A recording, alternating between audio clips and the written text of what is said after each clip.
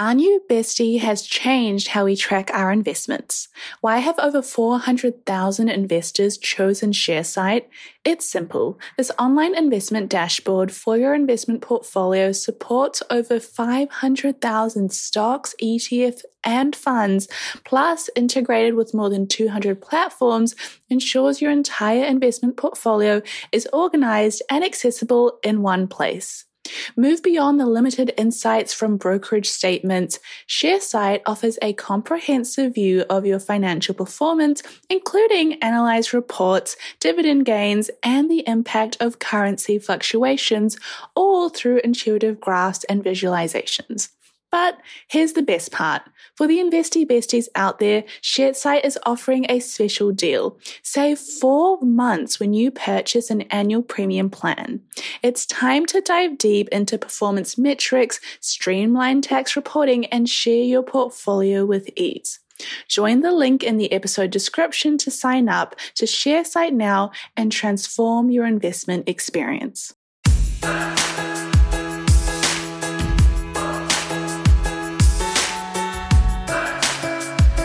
Hello, today's Thursday, which means we're bringing you Girls That Startup, a weekly series where we spill the tea on how to create a multi-seven-figure side hustle because no one saves their way to wealth. You're joined today by Sim, a seven-figure business owner, and with me is Maya, an entrepreneur in the making. Hello, Maya. Kia ora, Sim. How are you? Maya, I am so good. Do you know why? Why? Guys, Maya and I were out for like a snack. We went outside, got some fresh air from the office. We were in like a sort of business district area, and this like lady came up to us and she gave us free food because she was like, you know, the deli that we're next to is like closing down for the day. They have a few like leftover sandwiches and she gave them to us for free. And they're like luxe sandwiches too. They're like $18 sandwiches. Yeah. And so she said that they do this every week, and this was a Saturday. So I'm going to go back there, same place, same time next week. You should. And just wait around. Yeah. And see if they've got any free sandwiches. Eye them up, look them in the eyes. And then I'll freeze them, and then that's lunch for Monday. Done. We learn a lot of things in this podcast. We do. But what are we talking about today? So we're doing part 2 of branding. Now, if you're listening in and you're like, I don't know how to start at all. What's the process of branding? What do I need to think about? Head back to last week's Girls That Startup episode, have a listen, and then jump in. Today, we're going to be going into signs of good and bad branding. We're going to be looking at tools on how to get started, marketing techniques. I'm going to share everything I have learned over the last 8 years, all the amazing things I've done with branding, all the terrible branding decisions I've made. And now you don't have to make those same mistakes because I've done them for you. Fabulous, Sim. So what are signs of a good and a bad brand? So if you're looking at a brand that you have already or you're about to start a brand, these are some of the things that show that a brand has their stuff together. You want it to be consistent. You do not want that the font that you use on your Instagram needs to be the same font that you have on your newsletter, needs to be the same font that you have on your website. Oh, okay. So this is visually consistent. Okay. You want the voice of your brand to be consistent. You don't want to be like after hours girls that invest on social media, but then really polished on the podcast. You're like, I want it to be similar. You want people to be able to, no matter what platform they're on, whether this is an in-person experience, you want people to feel the same way when they go to any McDonald's store in any part of the world. You have the same experience. Like the logo is the same, the furniture is the same, the colors are the same, even though the food is different. So McDonald's India will have McTikka masala burgers, and McDonald's New Zealand will have an Angus beef burger. But you always know it's McDonald's and you always get the same experience and you feel consistency. Okay. You want that kind of consistency across all the different places that your brand exists. So if someone saw your brand in person, they want to be getting the same feelings as if they saw a newsletter by you, or they jumped on your website, or they jumped on your social media. Okay. So you don't want an inconsistent brand. Yeah. And that can be visually, that can be through your messaging, that is even in the way that you interact with people and behave as well. That's actually a really good tip because I just thought visually. I didn't think of how you kind of carry yourself as well. And that really helps. The second tip that I find is you don't want your branding to look like it came off Canva. But what if it is? I mean, mine has, and that's fine. And what I really mean by that, like if I dive into it, is you don't want your brand to look like, I think that when people start businesses, they almost want to make it look like it's grassroots. I think there's like a psychology of like, if I make my brand look like only one person is running it, there's less pressure for me to make this a big thing.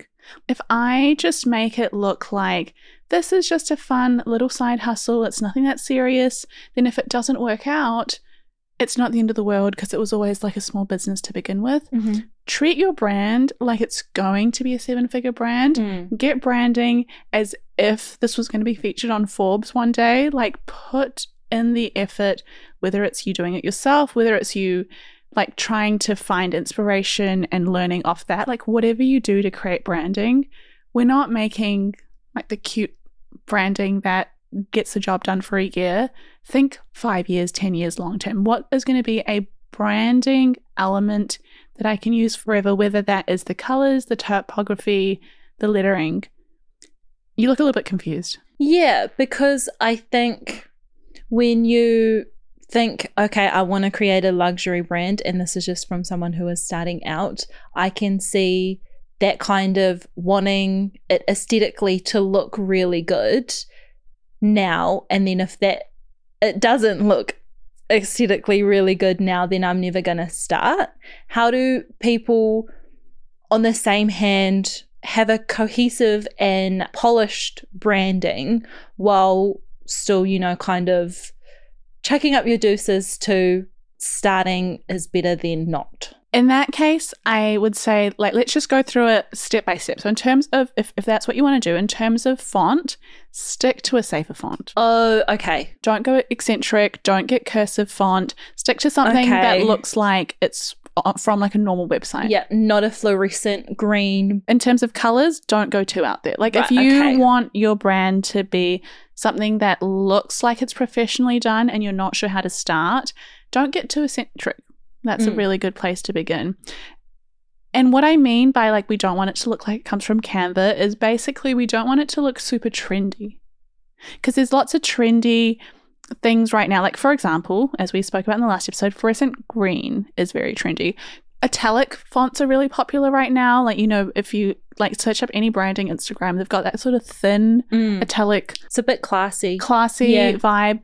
That's like, you don't want to look like everyone else, but you don't want to be so eccentric. You want to be in the middle. Okay. And things that are really popular right now are going to get dated. And if you're a new business, you can't afford to rebrand every few, years.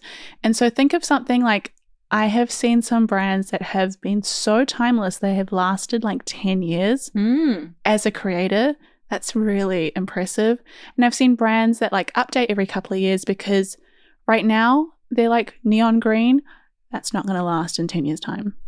Or like right now, they were hot pink, 10 years ago. And I mean, GTI might fall into this issue because we're very pink, but that might, millennial pink is kind of falling out and Gen Z yellow is coming in. So less is more. Less is more. Okay.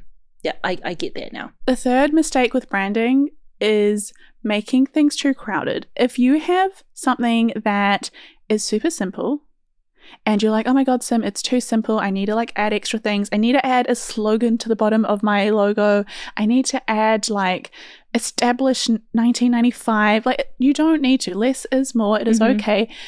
We live in an era where people don't have a lot of time and energy to be focusing on every little piece in detail. People just want to get an idea of what you do. If you have less for them to look at, but each thing is very intentional and conveys that message, that's going to get someone's short attention span to understand what you do and be more engaged. Like, if I jump on someone's Instagram and I realize that there are like lots and lots and lots of text on their bio, for example, your bio is still part of your branding. But if I'm reading like paragraphs or like 4 sentences, I don't want to know. I don't have time for that. But if in the first sentence you're like, well-being with Maya, learn how to improve your well-being one post at a time. I'm like, okay. That's more simple. I understand where I'm here. Or like helping you have a more holistic life during a busy 9-to-5 career. Like that just tells me exactly what it's about. Yeah. Less is more. Perfect. And in terms of visuals, having it a bit more sleek as well. I think like if you sleek, and then someone might say, well, what is sleek? How do you define it? Sleek just means there are less things, but what is there just looks pretty. You don't have to have lots of stuff to make it pretty. You don't need like a border and little like logos on the corner and then a picture and a sticker. Like just, you don't need arrows pointing to the next carousel. Like just share what you need to share. Okay. Straight to the point. Like if you look at the Girls That Invest branding on our Instagram, it is like a pastel colored background and then a white box with curved edges and a tweet in the middle. That's it. And it works. Like people use our brand as an example of consistent branding, because if you jump on Instagram, you will see that it's going to be a Girls That Invest post before you even read who it's by. Yeah, for sure. You just know, you're like, oh, that's a Girls That Invest thing. And we don't even have our logo on it. It's just, it's so consistent and so sleek and so simple. And it For business owners, every transaction is more than just a swipe of a card. It's the culmination of your hard work, dedication, and commitment to your customers. That's why I'm excited to share with you a game-changing solution that's simplifying the way businesses like yours accept payments. Introducing Tap to Pay on iPhone, powered by Stripe. Contactless payments has never been easier. You can seamlessly accept contactless payments directly from your iPhone, and the best part, there's no additional hardware required. Think about it. From local pop-ups to global retailers, Tap to Pay on iPhone and Stripe cater to businesses of all sizes, empowering them to accept payments right from their iPhones. It's a game changer for businesses looking to scale quickly and stay flexible, with quick setup that takes minutes, not days. So, how can Tap to Pay on iPhone and Stripe benefit your business? It's simple. Increased revenue, expanded reach, and enhanced customer experience. It's a win-win-win. To learn more about how Tap to Pay on iPhone and Stripe can transform your business, visit stripe.com/tapiphone today. This works for us. Okay. So don't overthink it. Don't overthink it, which is easier said than done. Yes, but it's still good to hear though. Now, the do's of branding, I'm sure you probably want to know. Please. Now, the do's when it comes to branding, I think the first step that really helps is storytelling. And I know you might be like, Simran, how does a logo tell a story? How does copywriting tell a story? How does an email or a website tell a story? You want someone to be able to recognize like, okay, this brand is trying to help me do this, and this is their unique selling point. And what I mean by that is this a brand that is modern? Is it exciting? Is it something that's going to get you like your juices pumping? Or is this a brand that is going to keep me calm and keep me at peace and I feel very comfortable? What is the story behind it? Because if you can tell a story, you can create an emotional connection. And that relates back to, again, we're selling an experience. We are offering something that people want. We're not offering products. We're not saying, hey, this backpack is going to be able to fit 20, liters worth of product. Like, this is an amazing backpack. We're going to be like, this backpack is going to help you go live that explorer lifestyle that you want.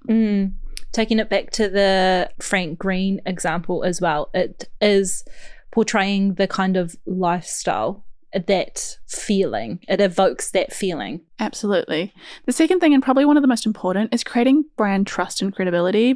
You want your brand to be associated with trust more than you want it to be associated with anything else. Because if you can have a brand, especially in a space like money, but let's say you have a brand in pharmaceuticals or you have a brand in clothing, you want to be able to say, I trust this brand to not be selling me things that rip me off. I trust them to have high quality products, or I just trust them to do the right thing. Like, I will buy this, and if it breaks or if it's wrong or if something's incorrect, I want to be able to trust that I can return this and that they can help me and sort me out.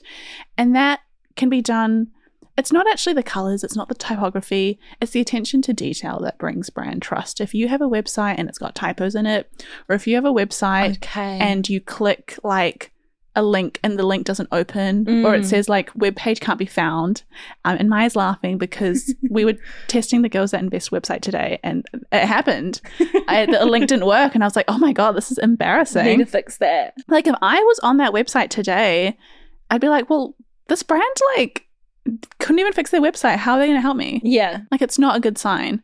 You don't want that. You want something to look like there is dedication and team and energy behind the upkeep of the website, because like I said, how someone does one thing is how they do everything. And if they can't take care of the links, how are they going to take care of you? That's a really good point.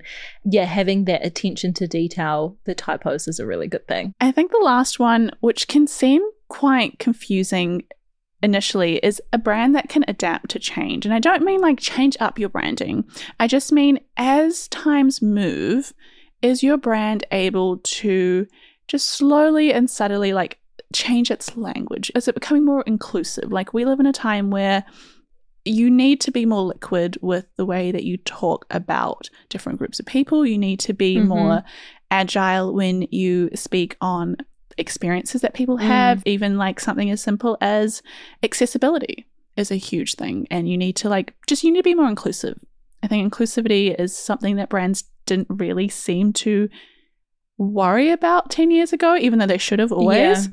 And it's become more like, if you are not an inclusive brand and it's 2023, it's embarrassing. Yeah. You need to change. And so that means your branding, your copy, the way you speak needs to change. Like, someone told us the other day, they were like, hey, love what you do at Girls Invest. But when you talk, you sometimes will say like he or she, and that's not really inclusive. Oh, okay. Because you're just assuming that this person that you're talking about, like, we do money confessions on Mondays, and we'll just be like, this person said, or like she said, or he said, and they're like, you've got to be a little bit more inclusive than that. And that was not something that I had ever thought about until it came up, but you just have to be open to adapting and going, I need to change literally how I talk because this isn't okay. Yeah, which is really important for building that trust, for conveying that story that really kind of gets people connected with the brand. 100%. So I have one more question. What tools do you recommend for creating a brand? I'll be honest, this is not a sponsored episode, but Canva has everything that you need to create a brand. All you need to do is jump on Canva, right? Make an account, it's free.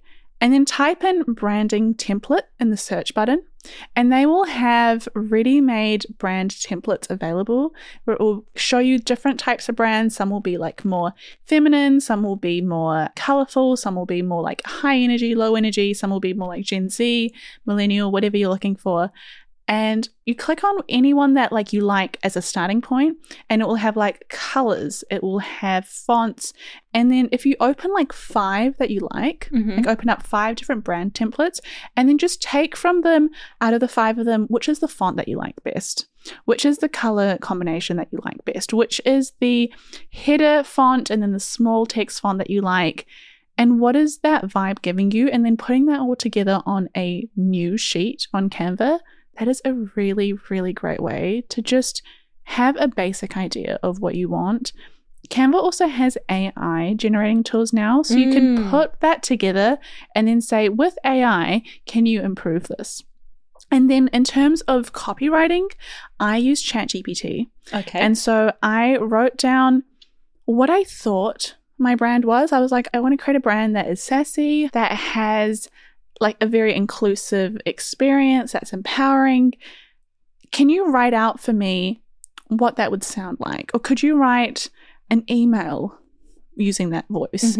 And then based off what the email would say, it would be like, I once did it and it was like, yes, queen, welcome to Girls That Invest. And I was like, that is not us. And I was like, can you write that again, but make it more friendly and less like high energy? Yeah. And it will write it again. And you just keep going until you see something you're happy with. But it all really just comes down to, even if you find a brand in a different niche that you like, just copy and paste something from their website into ChatGPT and say, using this tone, can you write something similar but about my niche, about my content?